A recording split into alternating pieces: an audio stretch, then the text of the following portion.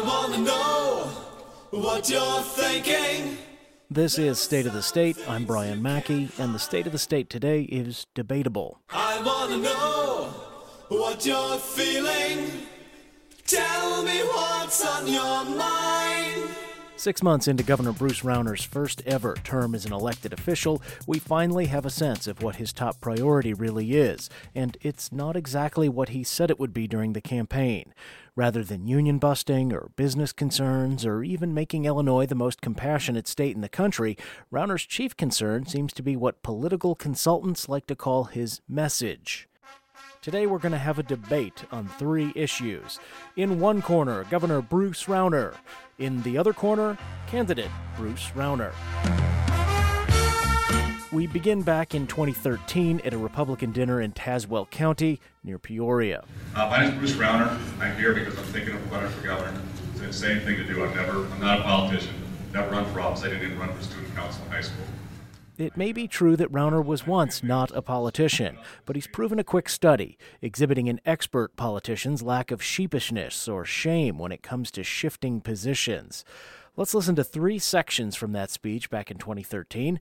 This is not the best audio. It comes from a video on the Rauner campaign YouTube page, but I promise I'll recap. And Springfield's never seen anybody like me, because I don't want a political career. I don't care if I'm reelected. I don't care who I upset. I'm going to be down like a bulldozer. But even if they've got a major majority against us, you know what? They can't stop us. They won't stop me if I want to spend dramatically less. You need the legislature if you want to spend more. If you want to spend less, they can't stop me.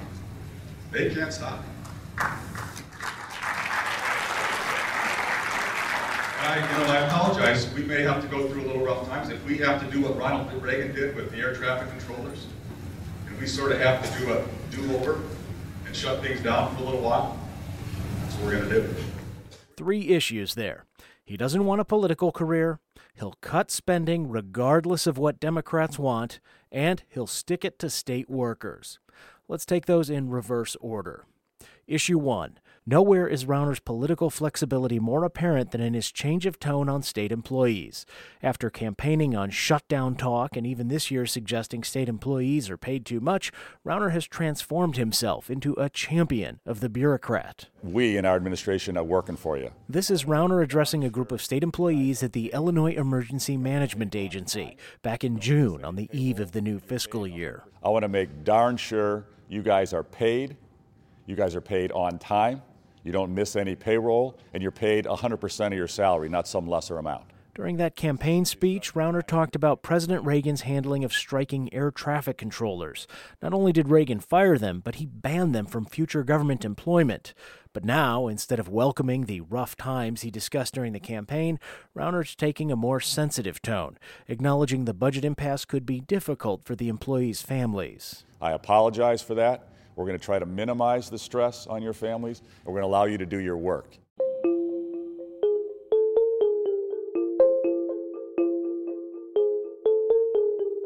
Issue 2. Rauner has taken a pass on unilaterally managing the Democrats' unbalanced budget proposal.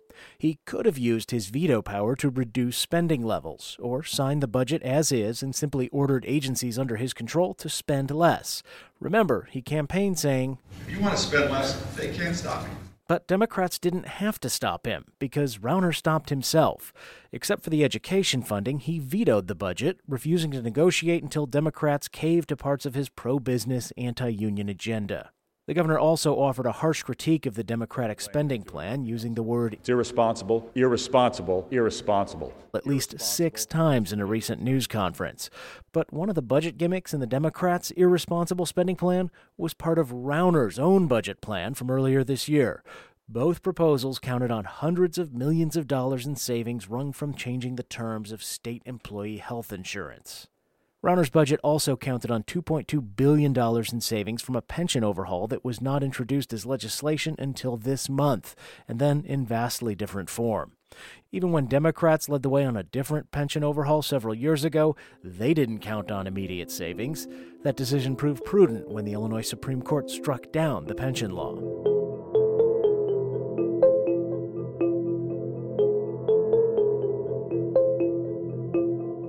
Issue 3. Rauner's statement that he's not interested in a political career. And Springfield's never seen anybody like me, because I don't want a political career. I don't care if I'm reelected. I don't care who I upset. Despite that, we've heard the governor consistently deflecting blame for the impasse that led the state well into the fiscal year without a budget. Along those lines, it was telling that in the TV ad intended to discredit House Speaker Michael Madigan, Rauner used half the airtime to bolster his own public image. All they want is higher taxes. Again. Change in Springfield isn't easy, but you didn't send me here to do what's easy.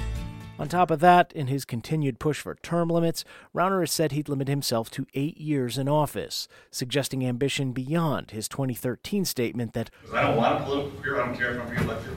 These are 3 examples that relate to just one campaign speech at one dinner in one county. There are plenty of other instances of Rauner saying one thing and proposing another, particularly as it relates to labor unions. Less than a month before last November's election, Illinois Radio Network quoted Rauner saying, "Pushing any specific labor regulation is not my priority at all." A few months later, after he'd taken the oath of office, Illinoisans learned right-to-work zones were, in fact, a priority, and a big one. In an interview earlier this year, my public radio colleague Amanda Vinicky asked Rauner when he changed his mind about that. We talked about it all through. Now, I don't remember particular timing of emphasis. Obviously, from a politician as disciplined about adhering to his talking points as Rauner, that is hard to believe. And it's particularly hard to believe because the timing of emphasis was so clear. Before he won the Republican primary, Rauner was rabidly anti-union in his rhetoric, so frequently vilifying government union bosses that his repetition of that phrase was like a tick. The government union bosses of the government union bosses. Then, after he won the primary, Rauner was virtually silent on the subject until after the general election. You say timing of emphasis, I say obfuscation. Potato, potato, tomato, let's go. The essayist Hendrik Hertzberg, writing in The New Yorker, offered the following critique of the national political conventions in 1996. So many words, so little meaning. For when the object of the game is to sway the emotions of the largest possible masses of people, vagueness is a precision tool.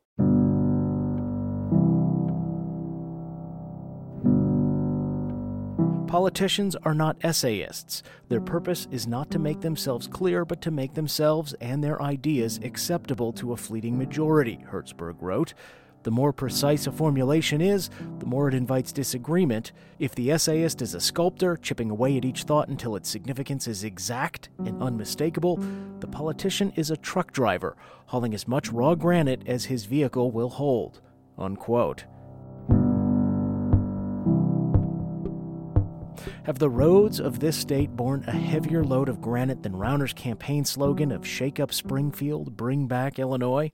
Shortly after the inauguration, I wrote about the many faces of Rauner on the campaign trail and wondered which one would take the oath as governor. The union buster? The businessman? The compassionate conservative?